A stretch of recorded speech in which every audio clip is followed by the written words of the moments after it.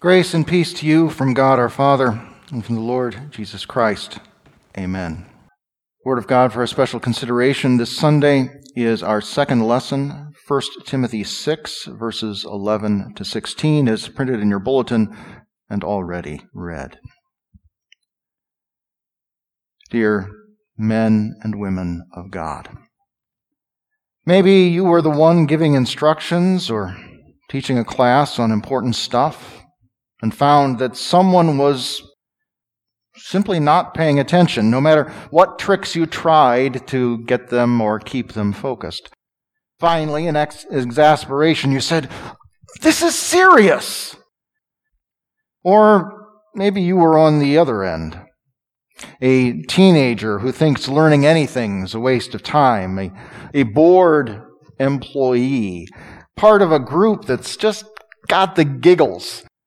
And the instructor had to shout at you, "This is serious!" You can probably remember the guilt, or embarrassment, or shame you felt to be called out in that way, or perhaps the disdain you felt if you didn't think things actually were that serious. But at times everybody recognizes that those three words signal a need to set everything else aside, prepare for something important, and pay close attention. If the doctor senses that his patient is not going to follow through with the instructions he's giving to keep the woman healthy or alive, he may tell her, "Look, you cannot take this lightly. This is serious." The wife whose husband is distracted or who makes everything a joke, well, she might have to pull him away from his computer or his TV, get him to stop with the yes, yeah, sure, go ahead, yeah, and tell him, "Honey, I need you to listen to me right now. Something's happened. This is serious." Or it might even be someone teaching to a group that is paying good attention, who wants to let them know what they most need to remember. Don't forget this stuff. This is serious. Paul's instructions to Timothy here at the end of his first letter to him fall mainly in that last category. His young pastor friend was not treating things as a joke and wasn't distracted. But the apostle wanted to make sure that he understood and remembered the deep and lasting importance of what he was telling him. And though Paul doesn't use the words, "This is serious" here, everything he says here communicates that. None of these are stray thoughts, conversational filler, or things to be put on the back burner or saved for a more convenient time. And what Paul said to Timothy, he says to us as well. When he addresses him as man of God, that's not another title for pastor or missionary or anything. It is simply a reminder to him of his identity in Christ and his relationship with the Lord. So in the same way, each of you hearing me right now as a believer is a man of God, a woman of God, or a boy or girl of God. Now, how does that happen? How do you become that? It's not your choice or doing. It's all God's. We can no more make ourselves people of God than we can make ourselves dinosaurs. Sure, there might be some desire or sense that it might be a good thing to be a man of God, but we just do not have the ability or capacity to completely change ourselves from one thing into another thing, from sinners bound deservedly for hell to saints bound for heaven. Paul describes what we are like on our own in Ephesians 2. You were dead in your trespasses and sins, in which you formerly walked when you followed the ways of this present world. You were following the ruler of the domain of the air, the spirit now at work in the people who disobey. Formerly, we all lived among them in the passions of our sinful flesh, as we carried out the desires of the sinful flesh and its thoughts. Like all the others, we were by nature objects of God's wrath.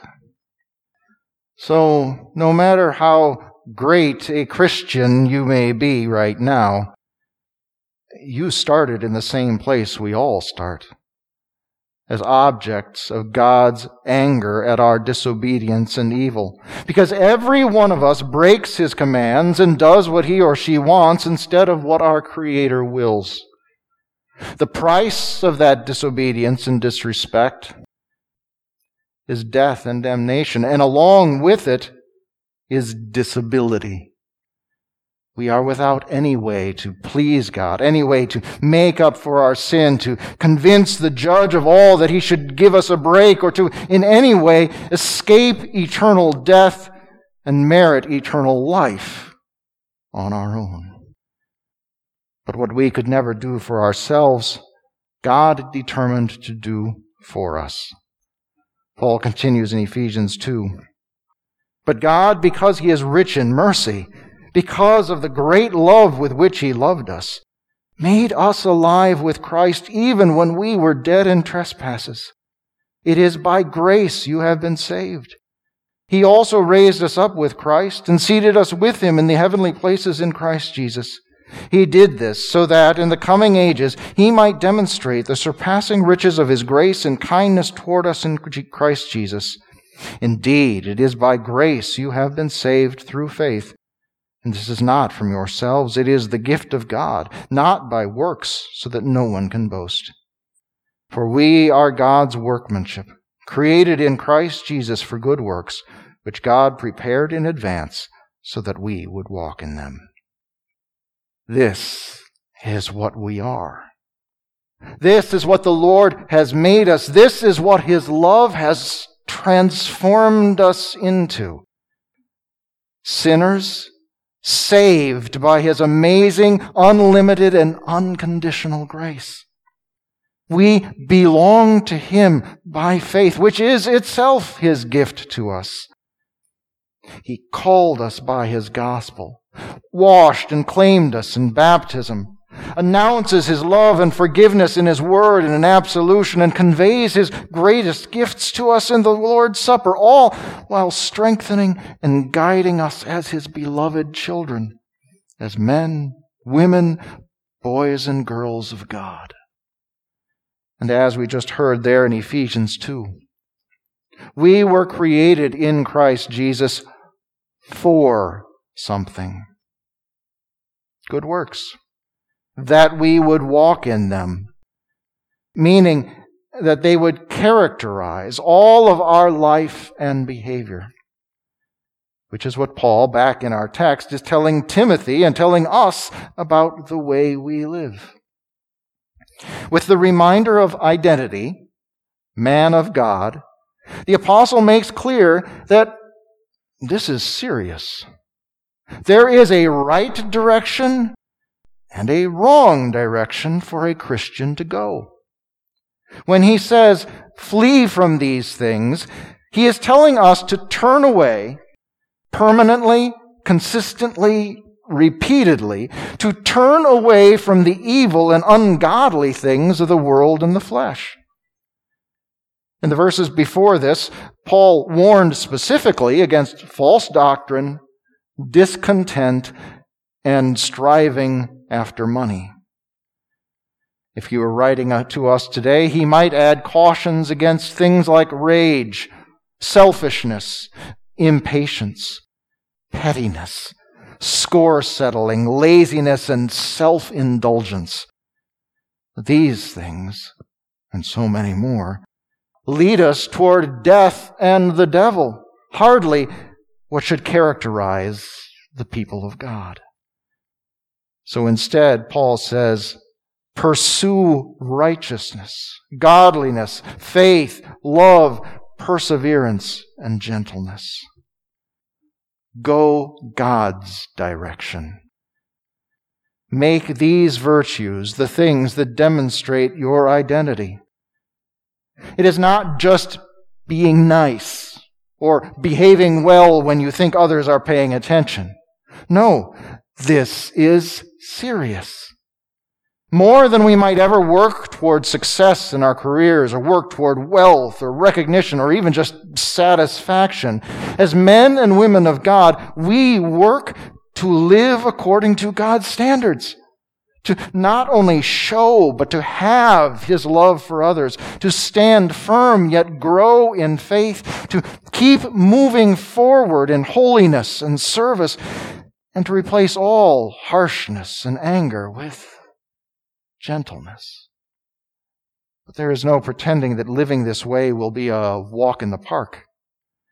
We heard Jesus in our gospel today speaking seriously of the costs and consequences of following Him. And so we should understand why Paul here tells Timothy to fight the good fight of faith. Living as a Christian is always going to be a struggle.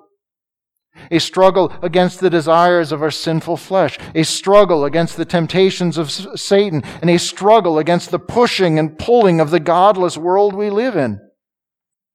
Imagine living in a coastal village in England in the 9th century, when a band of Vikings runs at you with swords drawn.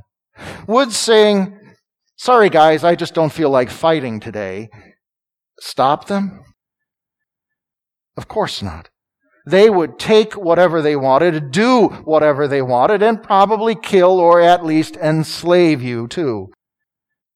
In the same way, to not fight the good fight of faith is to give ground to, or even give in to, the enemies of our souls. This is serious. Which is why the apostle also says, to take hold of eternal life. You know, I do not get the impression, the sense that many Christians in our culture think all that much about eternal life. Paul here presents it as something to get a grip on and not let go of. The knowledge that we are not living for this world only, but for an everlasting world to come, should transform and energize our daily lives. On the one hand, it reminds us to conduct ourselves as citizens of heaven and strangers to sinful society. And on the other hand, it helps us face danger and discomfort, confident that nothing that happens to us can interfere with, only speed up, our living forever in bliss and joy with Jesus our Savior. That is what you, men and women of God, that is what you were called to. And that is the faith and certainty that you have confessed numerous times and will again. We have Christ Himself as our example and guide in this. Standing on trial before Pontius Pilate, Jesus could have denied who He was, could have made excuses, could have kept silent about the truth or lied to avoid it, all to save His skin. But He would not. Before the man who had the power to sentence Him to death, knowing what it would cost, Christ still confessed and gave witness. So, if eternal life is a big deal, and your confession of faith is a big deal, the one whom you confess and the one who won you eternal life will be an even bigger deal. So Paul wants us to understand that he is not merely giving human advice here to take or leave as we see fit. He charges us in the presence of God, who gives life to all things, and of Christ Jesus, that you keep this command. You know, sometimes Christians forget that the rules and standards for life that they have been given and taught are not the hang-ups of their parents, not the obsessions of their pastors, and not the outdated ideas of a backward church, but are actually, in truth, the words and will of their Creator and Lord, who gave them their life and soul and can send them to hell or heaven. So the commands that we have here and throughout the Bible, the good, pleasing, and perfect will of God, these are all given seriously and meant to be taken seriously.